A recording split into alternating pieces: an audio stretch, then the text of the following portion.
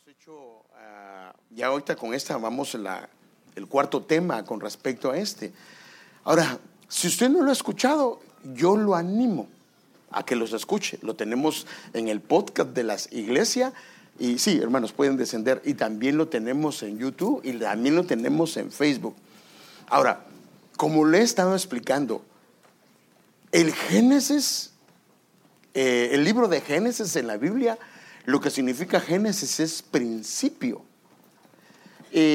Principio de las cosas, pero también puede ser el principio de la manera como se deben de hacer las cosas. Entonces, por ejemplo, yo he estado explicándole, hablando de ese tema, y déjenme ver el primer versículo que habla con respecto a este. Los bendijo Dios y les dijo. Ahora, esta fue la primera bendición que Dios le dio a su pueblo. Ahora, ¿por qué es importante esto? Porque el día que Dios creó al hombre y a la mujer, los bendijo diciéndoles cuál es la manera en que ellos deben de fructificar y que deben de multiplicarse para que hagan toda su labor en la tierra. El problema de nosotros los hombres es que Dios nos explica cuál es la forma y nosotros lo hacemos como nosotros creemos, y así no funcionan las cosas. Las cosas, por ejemplo, aunque todas las semillas se deben de sembrar de la misma manera, hay algunas técnicas que tienen los agricultores para sembrar algún tipo de semilla en épocas específicas para que pueda cumplir su propósito. Inclusive cuando cortan el fruto, no lo cortan en cualquier fecha, sino hay fechas en que cortan el fruto o fechas en que podan un árbol. Nosotros lo podamos cuando nosotros pensamos que es correcto, pero no. Hay también para eso, hay tiempos, porque hay tiempos en que un árbol, su sábila, o sea, la sangre del árbol está arriba del árbol, y hay tiempo que la sangre o la sábila del árbol está en sus raíces. Entonces uno no debe de podar el árbol cuando su sangre está en las ramas, porque ahí no está bien, pero eso uno no lo sabe. Pero entonces hay un diseño. Entonces Dios dijo, yo tengo un diseño para que se puedan fructificar y multiplicar y puedan ser prósperos. Ahora, si lo hacemos de la manera que Él dice, los bendecidos y los beneficiados vamos a ser nosotros. Si ignoramos el consejo de Dios, los únicos afectados vamos a ser nosotros. Ahora fíjese, lo he puesto como un ejemplo. Ahora los jóvenes, por ejemplo, un joven de 13 años se puede juntar con una mujer, inclusive de 13, porque hay muchachas que a los 13 años ya desarrollaron, ya comienzan a ovular. Entonces, de un joven de 13 con una señorita de 13 se podrían juntar sexualmente y tener hijos. Pero ellos dos no están listos para tener hijos. Ya pueden ellos multiplicarse, por decirlo así, pero ellos no se han desarrollado. Es más, tal vez ni la joven o ni el joven ha terminado de desarrollarse completamente, y entonces se van a ver a niños criando niños, y eso va a tener un conflicto. Entonces la orden del Señor es que primero debe de fructificar la persona, tanto hombre como mujer, debe de desarrollarse, debe de madurar, y cuando ya esté maduro, entonces ahora le corresponde multiplicarse, y luego viene todo lo demás. Pero nosotros no lo hacemos así. Déjenme ver un ejemplo. Por ejemplo, un árbol. Un árbol es figura de un hombre, de una mujer.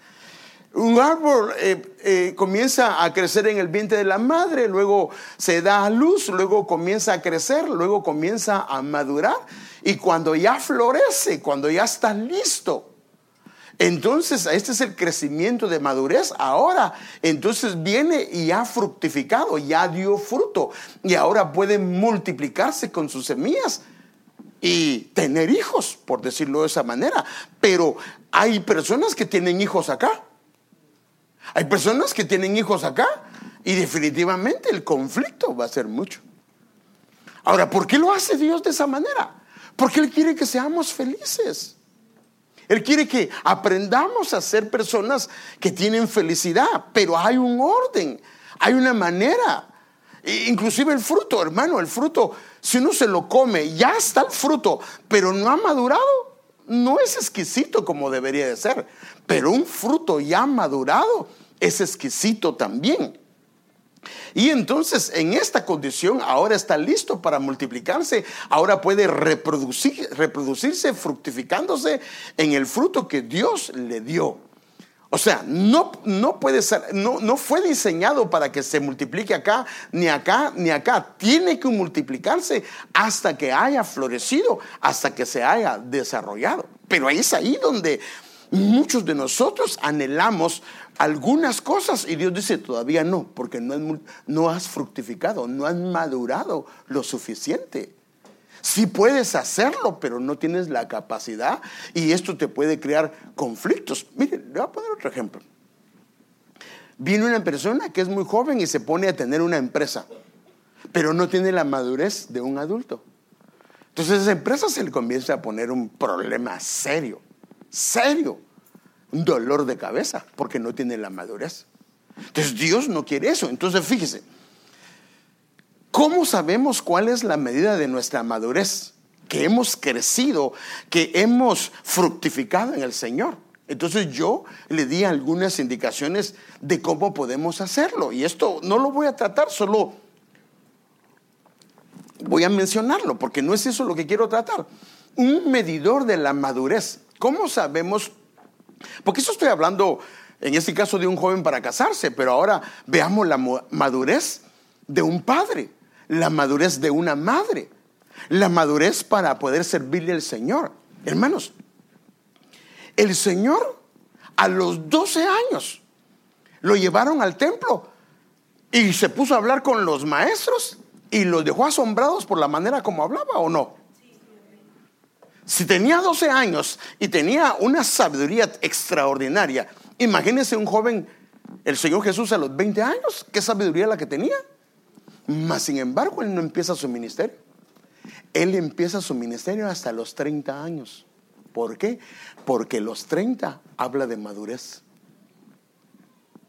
Estoy hablando del Señor Jesús.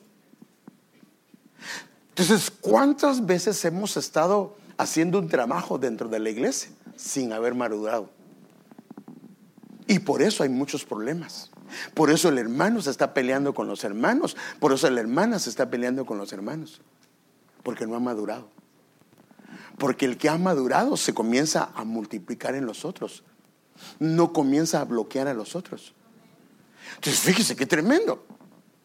Entonces hay medidores donde podemos ver cómo está nuestra madurez. Pastor, pero entonces yo todavía no he madurado y tengo 5 hijos, entonces me voy a separar. No, ya he sufrido por no haber madurado. Pero no era eso lo que quería el Señor. Pero tiene que afrontar el asunto. Entonces fíjese, la forma de hablar, pensar y razonar.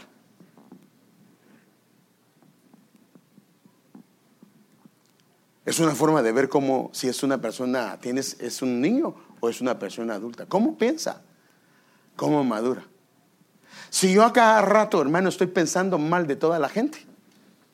Yo no digo que, pues si alguien no está bien, pues hay que pensar lo que la persona es. Pero hay gente que tiene el don de la sospecha y de todo mundo piensa mal. Y cuán engañado es uno, hermano. Mire, hermano, yo nunca se me olvida, y eso lo tengo aquí presente, hermano. Cuando tenía 18 años, el Señor me permitió ir a Honduras a estudiar para pastor. No me gradué, por cierto, pero fui, sí, porque el instituto al año lo cerraron. Pero a lo que quiero contarles que teníamos un gringo de director y de repente nos pusieron a uno mismo de Honduras. Pero cuando lo vimos a ese hombre, su cara, todo el mundo nos va a llevar la tristeza, porque ese cuate se ve bravo, se ve enojado. Hermano, solo la cara le había quedado. Pero ese hombre era un pan de Dios, hermano. pero ya lo habíamos prejuzgado mal por la manera como en cambio el maduro no deschicha a nadie, primero platica. En cambio nosotros solo miramos y nos dejamos llevar por nuestros sentimientos. Entonces es importante la forma de hablar, de pensar y razonar. Por eso es que cuando uno que no ha madurado y una que no ha madurado se casan, al primer problema, ¿qué cree que quieren hacer? Divorciarse. Lo que le decía a su papá, me voy de la casa. Entonces, esto no. La escasez de la palabra.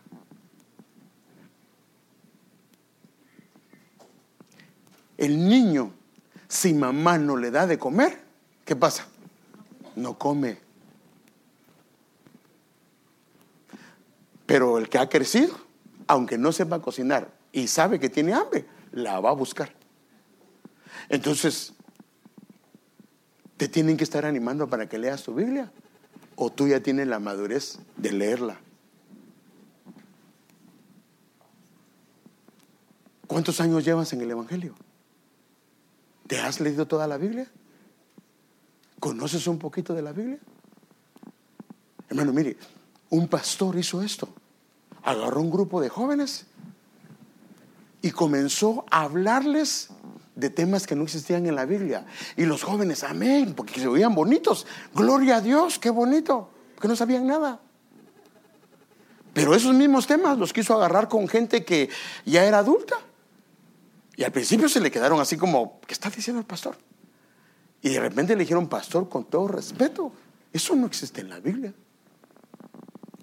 Entonces, imagínense todavía nosotros, yo he oído todavía no aquí en la iglesia, pero de cristianos, así dice la Biblia, ayúdate que yo te ayudaré.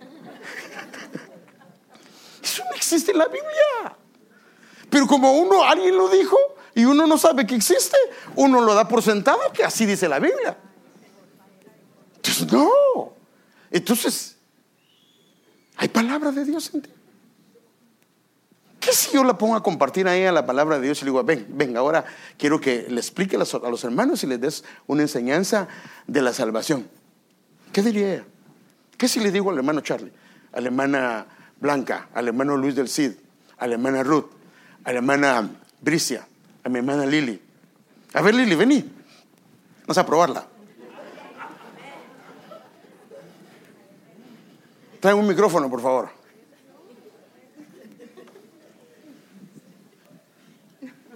¿Qué es para ti la salvación? Que el Señor murió por nosotros y nos dio una salvación tan grande. Pero ¿cómo usted asegura que la salvación es real? Porque yo conocí al Señor, acepté al Señor como mi Salvador. Dice que Él murió por mí y cuando yo acepté, sentí que fui liberada de mi pasado. Pues ahí uno dice que no murió Él, que nunca murió. Bien. Porque en Juan 3:16 dice, porque de tal manera amó Dios al mundo que ha dado a su Hijo unigénito, para que todo aquel que en Él creyere Aleluya. No se pierda, no fuere salvo. Tiene palabra, ¿verdad? Gloria a Dios. Un aplauso, por favor. Pero imagínense, le dicen a ella, le dicen, ay, ¿por qué usted se pone el pelo? Ay, yo no sé, pero todo el mundo aquí se lo pone y yo también me lo pongo. Ese trapo no lo ponemos porque pues yo quiero que todo el mundo se lo pone. No, hermano, si alguien se acerca ya debería aprender. Y yo sé que lo hace. Pero, ¿estás preparado para presentar defensa? ¿Cuánta palabra hay en ti? ¿Todavía necesitan que te estén llamando para que te congregues? ¿Todavía necesitan que te estén animando porque un hermano no te habló? ¿Porque una hermana no te habló?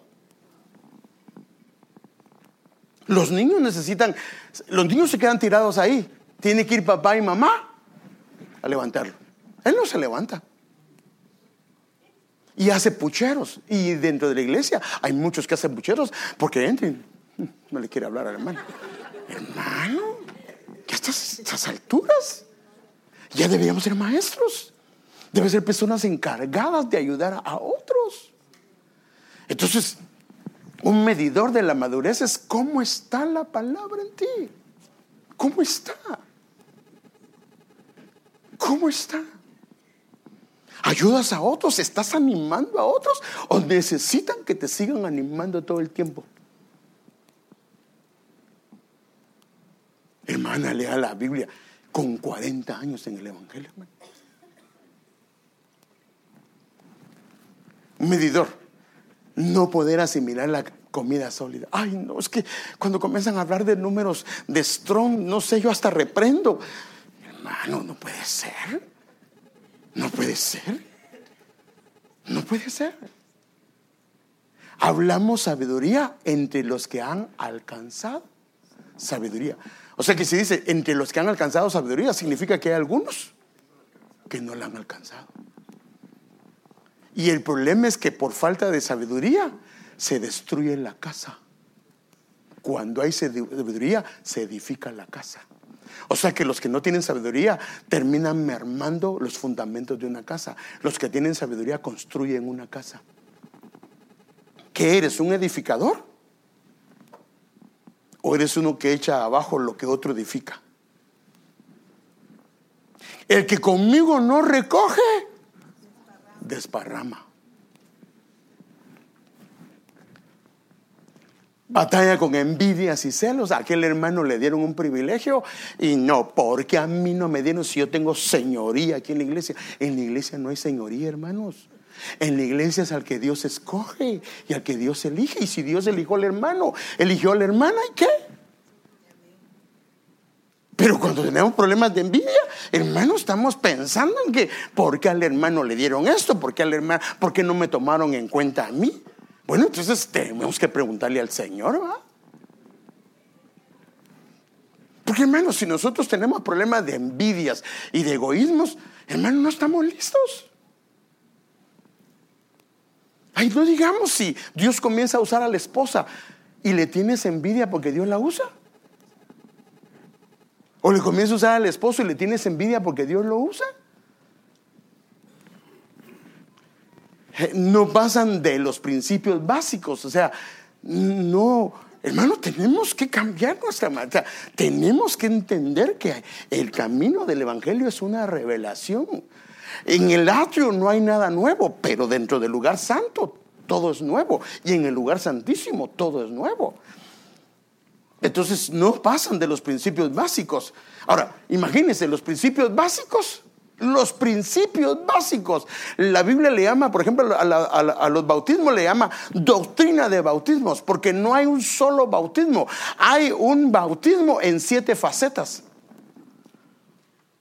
Y si yo digo, 7 facetas, ni sé qué es eso, estoy todavía con los principios básicos. Porque la Biblia es clara que habla, por ejemplo, habla de un bautismo en agua, un bautismo del Espíritu Santo, un bautismo en la palabra, un bautismo en el cuerpo.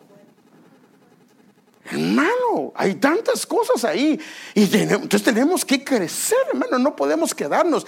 Pero para eso tenemos un departamento de doctrina en diferentes dimensiones. ¿Y qué cree que es una doctrina? La gente no le interesa. No, yo con lo básico. No, hermano.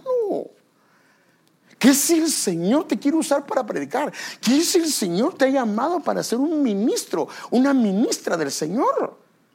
Y Él ve tu menosprecio, porque ese fue el problema de los israelitas. Comenzaron a menospreciar el maná. Lo vieron con menosprecio, hermano. Aquí hay maestros calificados, maestras calificadas, dando una enseñanza de doctrina para que usted y yo tengamos fundamento. Y no digamos si los jóvenes, imagínense, comienzan con fundamento de doctrina, van a la universidad y no los bajan de ahí. Sino, ¿qué pasa? ¿Cuánto joven y señorita cristiano va a la universidad y luego comienza a tener problemas si Dios existe o no? Porque sus fundamentos, aunque haya llevado 20 años en el evangelio, no estaban firmes. Imagínense un hogar que está bien cimentado con la doctrina y la palabra. La Biblia dice que al que yo le compararé a aquel hombre que edifica una casa su casa sobre la roca. Entonces, arrastrados por todo viento de doctrina, es que, hermano, es que ahora están diciendo esto, es que ahora están diciendo aquello. No, hermano. Nosotros tenemos enseñanza. Dios nos ha dado un apóstol, bendito sea su nombre, un hombre de Dios que consagrado, que Dios le ha puesto santidad y temor en él, y nos ha dado doctrina, nos ha dado revelación y un camino a seguir. ¿Por qué andamos nosotros, hermano? ¿Por qué andamos nosotros yendo a aquellas iglesias que pare de sufrir? Ay, es que yo estoy sufriendo mucho. Bueno, nosotros ya sabemos qué es eso. Ahora fíjese, enemigos de la fructificación. ¿Qué es lo que es letal contra que fructificamos, que maduremos internamente? Porque el hecho que un padre esté proveyendo a su casa comida y sustento no significa que sea un hombre maduro. ¿Cuánto tiempo pasa para que perdones a tu esposa cuando comete un error? ¿Cuánto tiempo pasas, hermana, para que perdones a tu hijo o a tu esposo cuando comete un error? Entonces hay enemigos de la fructificación.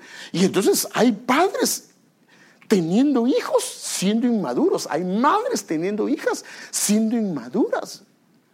Tenemos que dejar la niñez, hermano. Tenemos que dejar todo eso, porque el Señor no se va a casar con una niña, se va a casar con una mujer hecha y derecha, madura. Entonces, ¿cuáles son los enemigos? Enemigos de la madurez: la sequedad espiritual, el no tener, el estar secos espiritualmente. Otro es malas amistades. No digo que no vayamos hacia quienes no conocen al Señor, pero una cosa es predicar el evangelio y otra cosa es tener comunión con amistades que al Señor no le agradan. Discusiones y riñas, pleitos, eso es un enemigo de la fructificación. Esto se lo presenté: expuestos a palabras hirientes, el saber que esa persona me está ofendiendo y yo no hago un paro, el saber que esa persona está diciendo cosas incorrectas y yo no. Miren, si yo comienzo a decirle cosas a él incorrectas, aunque sea el pastor, él debe decirme: pastor, con respeto, usted no me puede hablar así. Ningún hombre, ninguna mujer debería dejarse decir cosas incorrectas, porque el problema es que si se lo permite, le van a dañar su alma, y después restaurar esa alma va a ser muy complicado. No, hermano.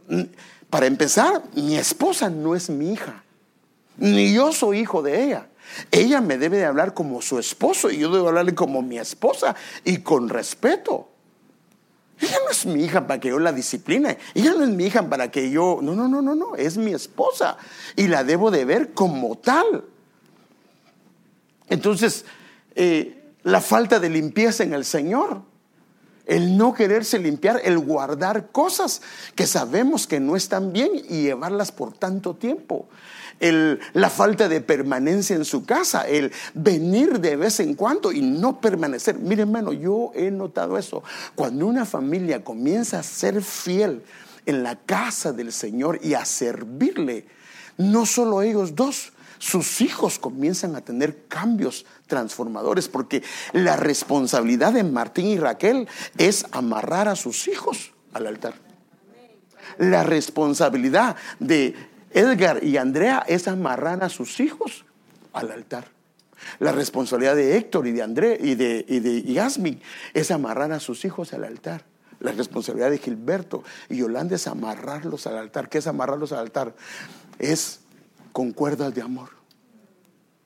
Y al principio ellos, pero luego se comienzan a involucrar y ellos son los que comienzan: nos tenemos que ir porque me toca que participar, nos tenemos que ir. Hermano, ¿qué es mejor eso? ¿No es mejor esos problemas? Y no problemas de que mi hijo no aparece, que mi hijo no sé con quién anda, que mi hijo no quiere dejar ese tipo de vicio.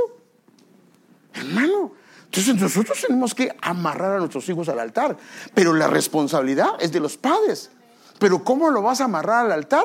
Si vienes, si como dijo un hermano, somos mesiánicos, cada mes venimos. No debemos. Y no cada 8, no cada 8, cada 8 dice a los santos, no cada 8, sino tenemos que congregarnos. la carencia de fuerzas, de debilidad. Estos son enemigos de la madurez. Ahora, rápidamente, porque no he tocado el tema. Actitudes y conductas y maneras de proceder que ayudan al proceso de fructificación. ¿Qué nos ayuda a madurar?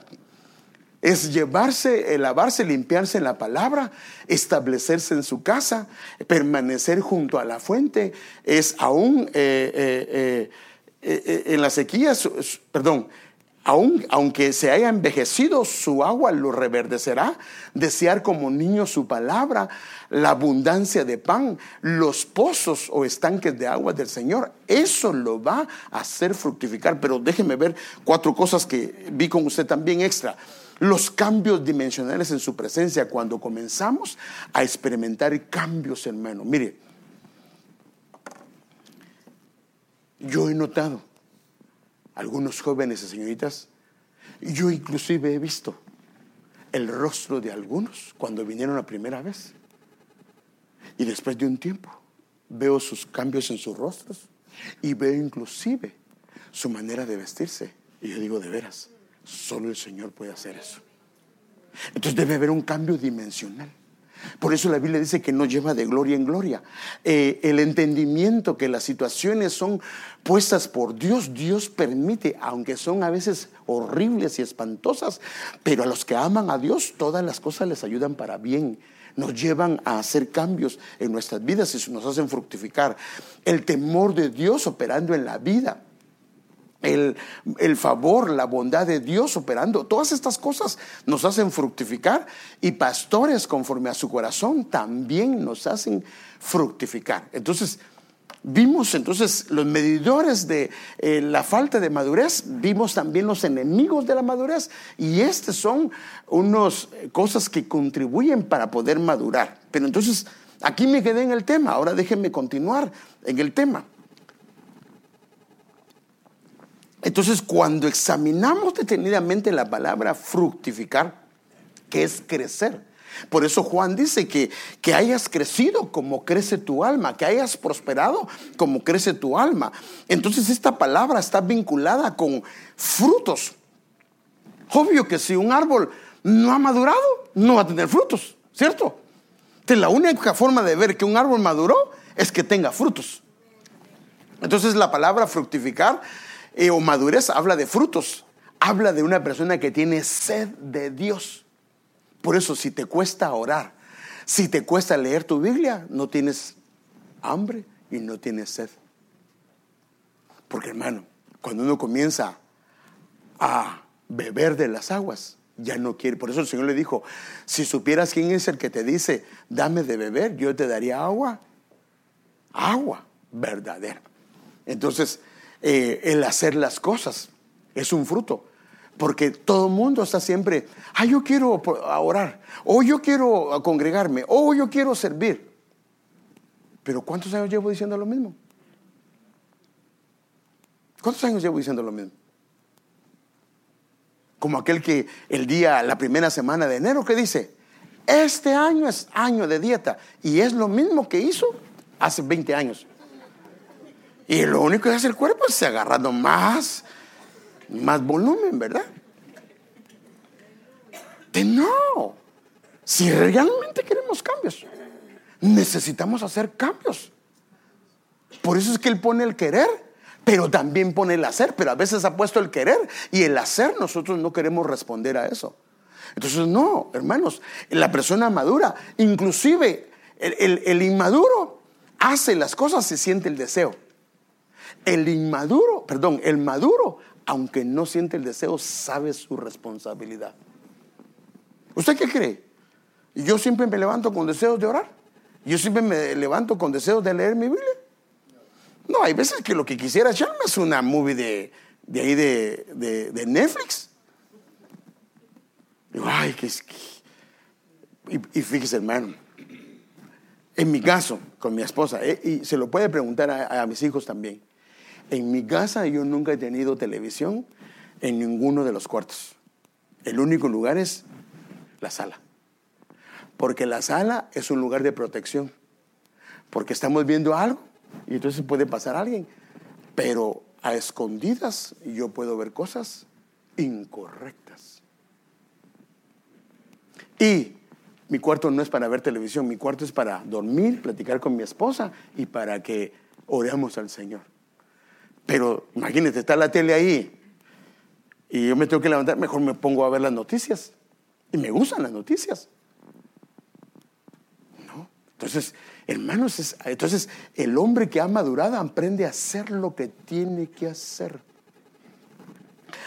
Y por eso es que está relacionado con la prosperidad y con multiplicarse. Entonces, los frutos dignos de arrepentimiento son una señal de haber alcanzado una madurez espiritual. Cuando una persona aprende a pedir perdón, aprende a arreglar las cosas, aprende a no dejar las cosas para el tiempo y aprende a hacerse responsable de lo que es, son frutos dignos de arrepentimiento. Mire, hermano, yo todo eso lo he visto con el tiempo. Hay gente que viene y viene por la responsabilidad, pero no está arrepentido. Porque lo agarraron con las manos en la masa, se dice, ¿va? Entonces trata de ver cómo soluciona aquello, pero no está arrepentido. Cuando hay un arrepentimiento genuino, hermano, no queremos volver a hacer aquello. Entonces, una persona que tiene frutos dignos de arrepentimiento, no comienzo a echarle la culpa a ella. Es que yo hice eso por tu culpa, por esto. No, hermano. Cuando uno ha madurado, uno agarra su responsabilidad. ¿Cuántas veces hemos querido arreglar problemas entre esposa y esposo? Y ella me dice, por ejemplo, es que yo estoy herida de mi corazón por esto y esto y esto. Y yo digo, bueno, lo que pasa es que como tú has hecho esto, entonces yo por eso he hecho. Entonces yo no estoy pidiendo perdón. Yo estoy justificando la manera que me conduzco con ella. Pero hermano, si yo veo que ella está herida, ¿cuál debería ser mi actitud? Dejar a un lado todo esto, aunque yo no lo logro entender, decirle, perdóname y arreglar eso y hacer los cambios respectivos. Entonces fíjese, mire, por tanto den frutos que sean considerados. Ahora, si yo me arrepentí, yo no soy el que debo de considerar si esos son frutos dignos de arrepentimiento. Porque si yo pequé y ofendí a Dios y la ofendí a ella y ofendí a mis hijos, ellos son los que deben dar testimonio si son frutos que se pueden considerar de arrepentimiento o no. Amén. Ellos son los que deben de dar testimonio de ello. No yo. ¿Te das cuenta que ahora ya oro? ¿Te das cuenta que ahora ya leo la Biblia? No, ellos son. Porque yo puedo leer la Biblia, yo puedo orar, yo puedo saberme todas las cosas, pero lo que va a determinar si hay cambio en mí es mi manera de proceder hacia ella. Entonces dice, por tanto den frutos que sean considerados, pero por la gente que está alrededor nuestra, dignos de arrepentimiento. Si realmente hay un arrepentimiento.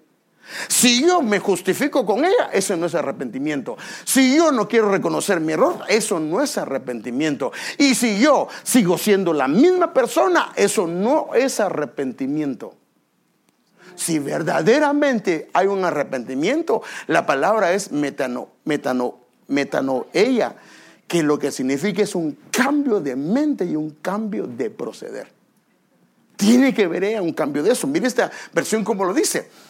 Demuestren con su forma de vivir que se han arrepentido de sus pecados y han vuelto a Dios. Yo me arrepiento, pero no me quiero volver a Dios. No funciona.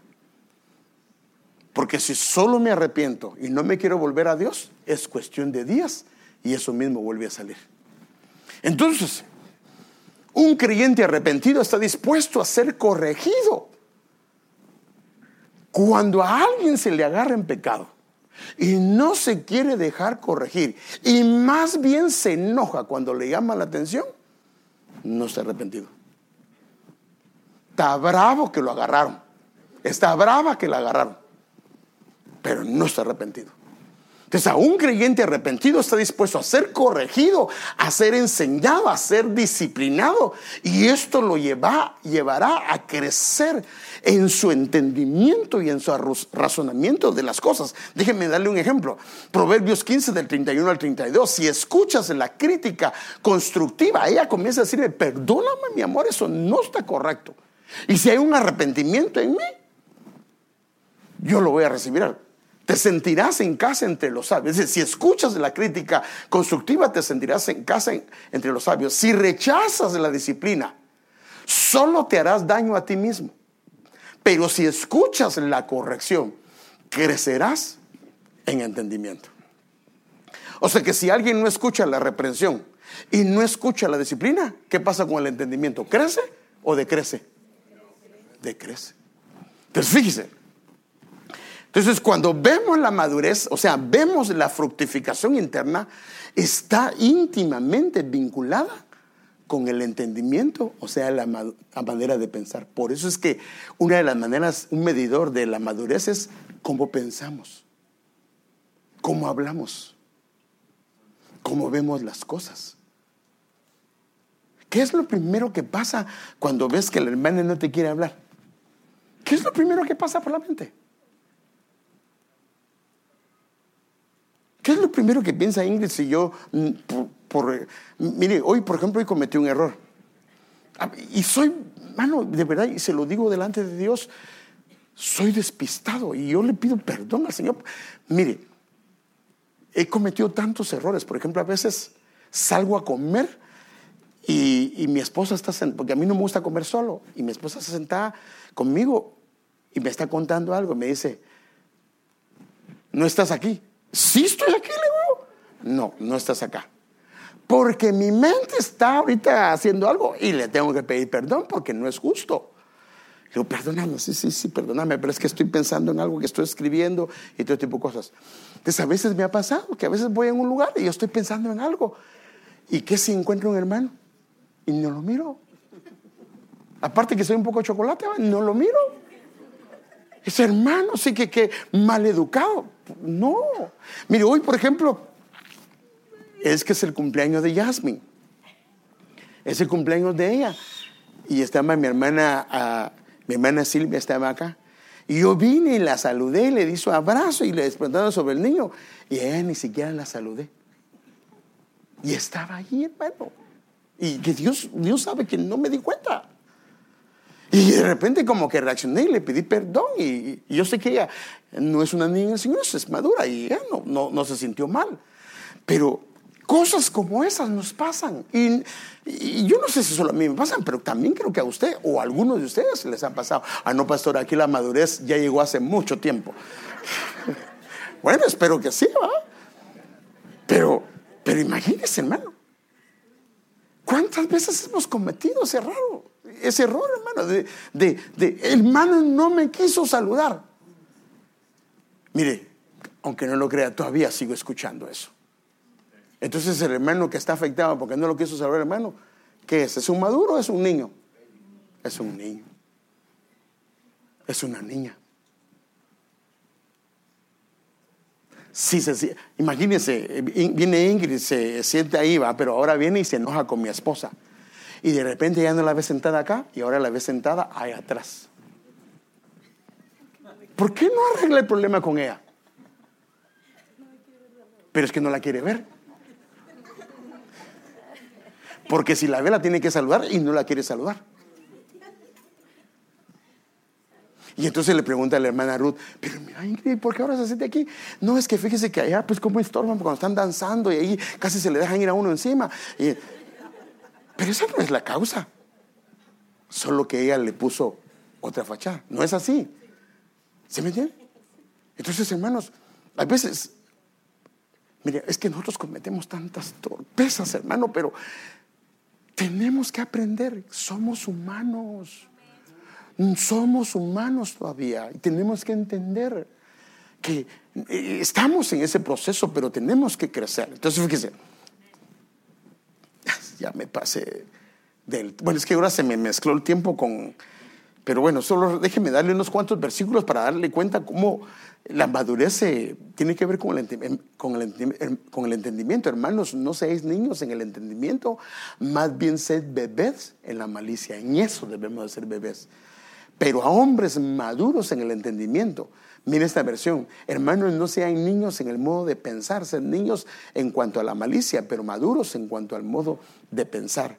Entonces yo quiero ver aquí algo, hermano, rápidamente. Este es el crecimiento en conocimiento y en entendimiento. nos hace crecer en madurez espiritual. Porque es que un hombre no crece o no madura, es porque no come la palabra, es porque no bebe del Señor. Mire, Pablo les dice, todavía les tengo que dar leche, porque no están listos para el alimento sólido.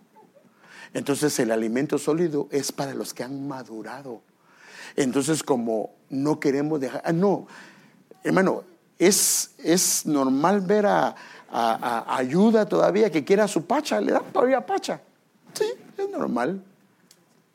Pero imagínense a Héctor que le ande preguntando a su mamá, ¿dónde está mi pacha? O se esté peleando con Ayuda por la pacha. Sí, anormal. No, él, como lo que hizo Edgar, pasamos ayer por los campos y solo vio una vaca y se imaginó el filé miñón, hermano. Él no vio la vaca, vio el filé miñón. Nosotros pensamos de otra manera. Amén, esa es nuestra manera de pensar. Pero ¿qué nos hace crecer? Es la palabra, el conocimiento de la palabra. Si en medio de la palabra le comienza a dar sueño, algo no está bien. Usted comienza ahí, yo reprendo espíritu de sueño, espíritu de sueño. No le vaya a dar al hermano que está a la par, ¿va? Pero comienza a reprender ese espíritu de sueño. Porque si se comienza a dormir Ingrid, entonces va a dormir al hermano y después toda esta fila se me va a dormir, hermano. No. Si ve al hermano haciendo así, no se preocupe, está reprendiendo un espíritu de sueño.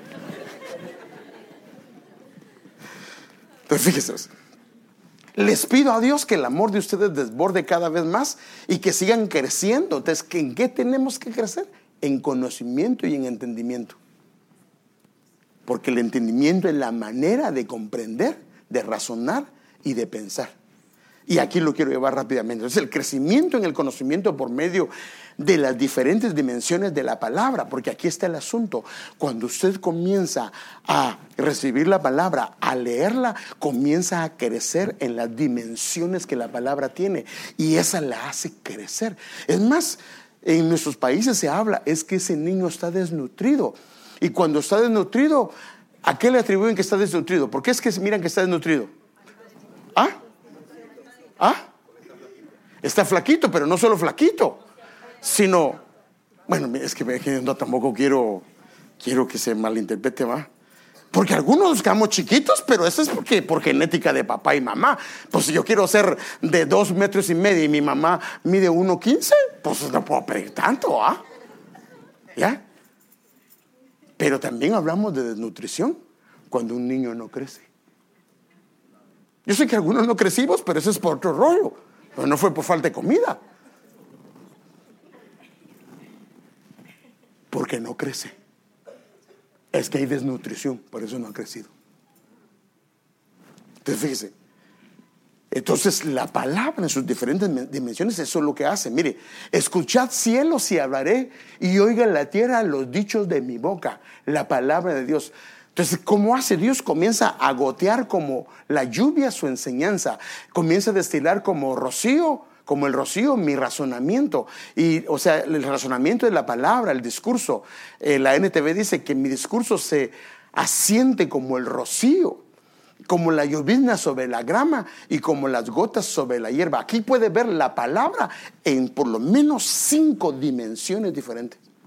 Y hacen cosas diferentes, porque hay un agua que, si es un árbol, hay un agua que llega a donde están las raíces. Hay un agua que cae, que es como el rocío que cae sobre las ramas, y hay otra agua que viene de las fuentes. Y todas esas aguas hacen que ese árbol pueda crecer. Mire, y para enseñarle, aquí lo puede ver por ejemplo, son lluvias diferentes. Goteará como la lluvia, esa es la lluvia a matar, mi enseñanza. Esta lluvia se dirige hacia las raíces. Esto no puedo ver porque no me da tiempo, ¿eh? Destilará como el rocío, y el rocío es tal, es mi razonamiento. Esta lluvia se dirige hacia las raíces también. Estas 2 lluvias son hacia las raíces, como la llovizna, la lluvia sair sobre la grama. Esta está sobre algo que ya ha crecido, y como las gotas Rabid se llama esta palabra sobre la hierba. Esta llovizna cae sobre lo que ya también ha crecido. Entonces vemos aquí esto. Dos referencias bíblicas del poder de la palabra en sus diferentes dimensiones. Por ejemplo, la lluvia, matar, que es enseñanza, y la lluvia, y el rocío, que es razonamiento. Entonces véalo rápidamente. Sino que la tierra a la cual entras para poseerlas, tierra de montes y valles, bebe, esa tierra bebe, hay una lluvia que la tierra bebe el agua de las lluvias, y esta lluvia es la lluvia matar, que es la del cielo, porque esa agua, el propósito es ir a las raíces para enriquecer las raíces. Y esta otra lluvia es la lluvia que es tal, dice, acerca de José dijo: el Señor bendiga su tierra con el rocío, tal, precioso del cielo, y como las aguas que brotan de la tierra. Estas son las que beben las raíces desde las profundidades. Entonces podemos ver que la palabra tiene diferentes dimensiones. Entonces, para que venga la fructificación, tiene que haber un crecimiento. Pero no puede haber crecimiento si no nos exponemos a la palabra. Y la palabra, esa es su responsabilidad. Es la responsabilidad de cada uno de nosotros. ¿Te expones a la palabra? ¿Cada cuánto lees tu Biblia? ¿Cada cuánto lees tu Biblia?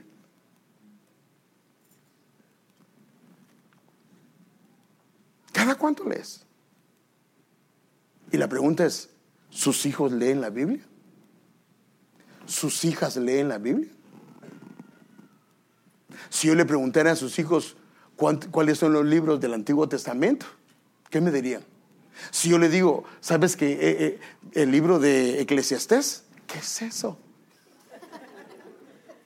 ¿Alguna vez ha leído? Qué bonito sería que un padre ponga a sus hijos a poder aprenderse los libros de memoria de la Biblia. Hermanos, tenemos que hacer algunos cambios, porque tenemos que fructificar. Y si papá fructifica y mamá fructifica, los hijos van a fructificar. Hay promesas que Dios tiene, pero Dios no las va a dar mientras no haya fructificación, porque a veces no tenemos la capacidad de poderlas procesar.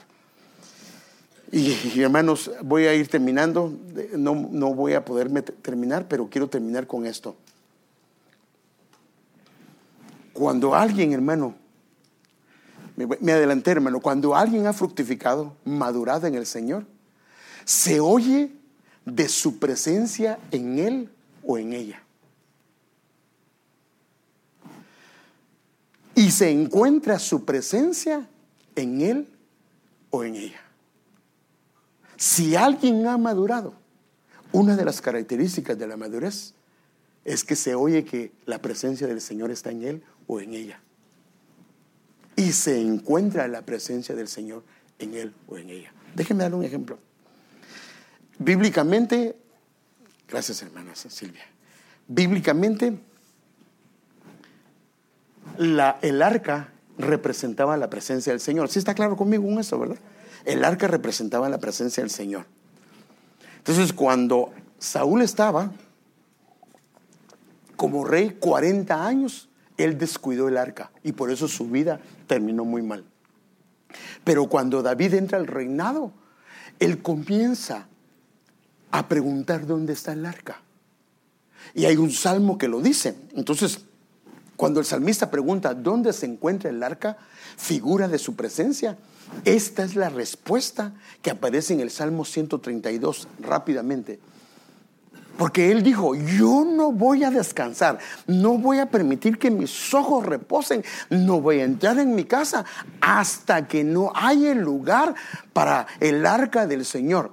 Y entonces hacen esta pregunta, porque este es el testimonio de un salmista sobre David: hasta que haya un lugar para el Señor, una morada para el poderoso de Jacob. Y entonces el salmista comienza a decir esto: he aquí, oímos de ella en Efrata. Y Efrata significa fructífero, fertilidad, fructífera. O sea que el arca está donde hay fructificación. Donde hay fructificación. Entonces, ¿dónde la oímos que está? Donde hay fructificación.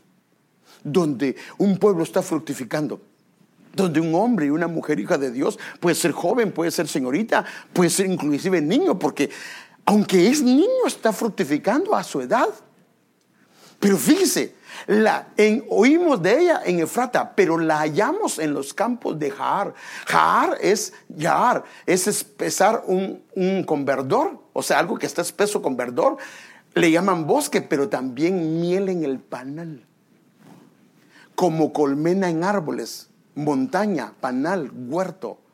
O sea que el arca de su presencia, cuando alguien ha madurado, en él hay fructificación. En ella hay fructificación. En él hay un panal de miel. ¿Y la miel de qué habla? Hermanos, revelación. Hay revelación. Y entonces fíjese, termino con esto. Aquella que se va a casar con el rey, miel y leche hay debajo de su lengua. Así lo dice Cantares 4:10 cuando habla de la esposa. Qué deliciosos son tus amores, hermana mía, esposa mía. Más deliciosos que el vino son tus amores. La fragancia de tus perfumes es mejor que cualquier especia aromática. Esposa mía. Y aquí dice, el Señor está hablando de ella. Tus labios como un panal destilan miel. Entonces, aquí debe haber revelación. Aquí debe haber revelación, aquí debe haber revelación, debe haber revelación, debe haber revelación. Si no hay revelación, no están listas para casarse. No están listas para casarse. Porque la revelación hace que alguien se prepare, porque sabe que Él viene. Pero cuando no hay revelación, piensa que, se han dicho muchas veces, 20 años vengo yo diciendo eso. No. Entonces, ¿cómo está? Tus labios como un panal de miel, decir la leche y miel. Miel y leche hay debajo de tu lengua. Hay palabra. Y el aroma de sus vestidos, de la que se va a casar, es fragancia del Líbano. ¿Cómo está la fragancia de sus vestidos? Ay, no, pastor, yo no me eché perfume, perdóneme, pero no estoy hablando de eso. Estoy hablando de la fragancia de su servicio. ¿Le sirve usted al Señor? ¿Cómo está su servicio? ¿Cómo está su pasión? Porque si me dice que ama y que está enamorado del Señor y no le sirve, discúlpeme, sí lo quiere, pero no lo ama. Porque alguien que está apasionado por el Señor, hermano, lo que quiere ver es qué hace por Él, cómo le sirve, cómo lo atiende.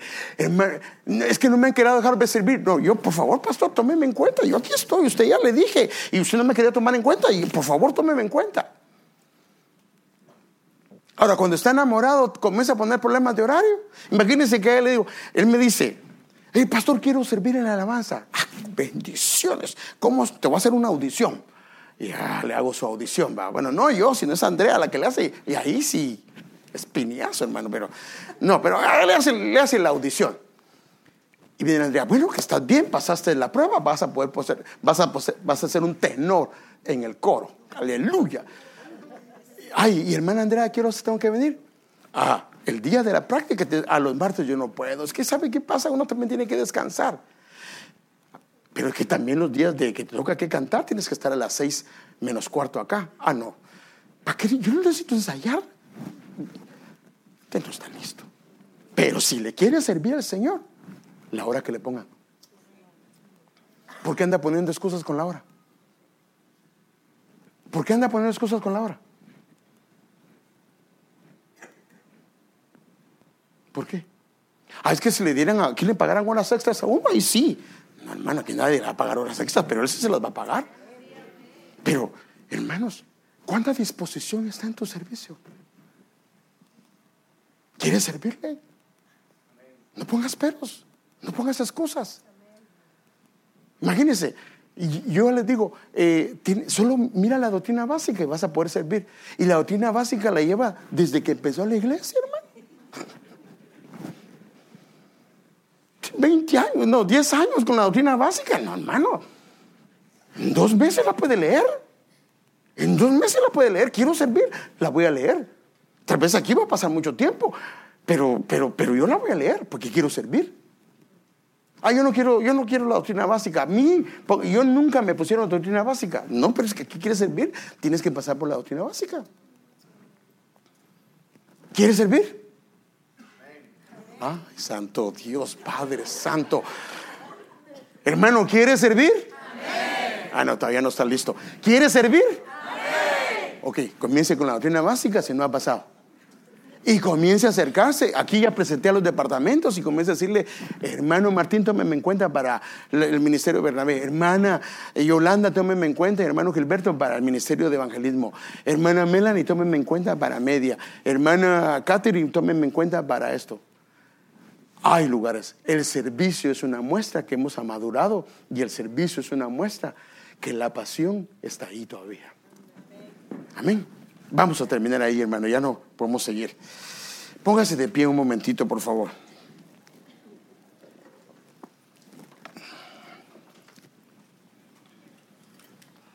Amado Padre, estamos delante de tu presencia.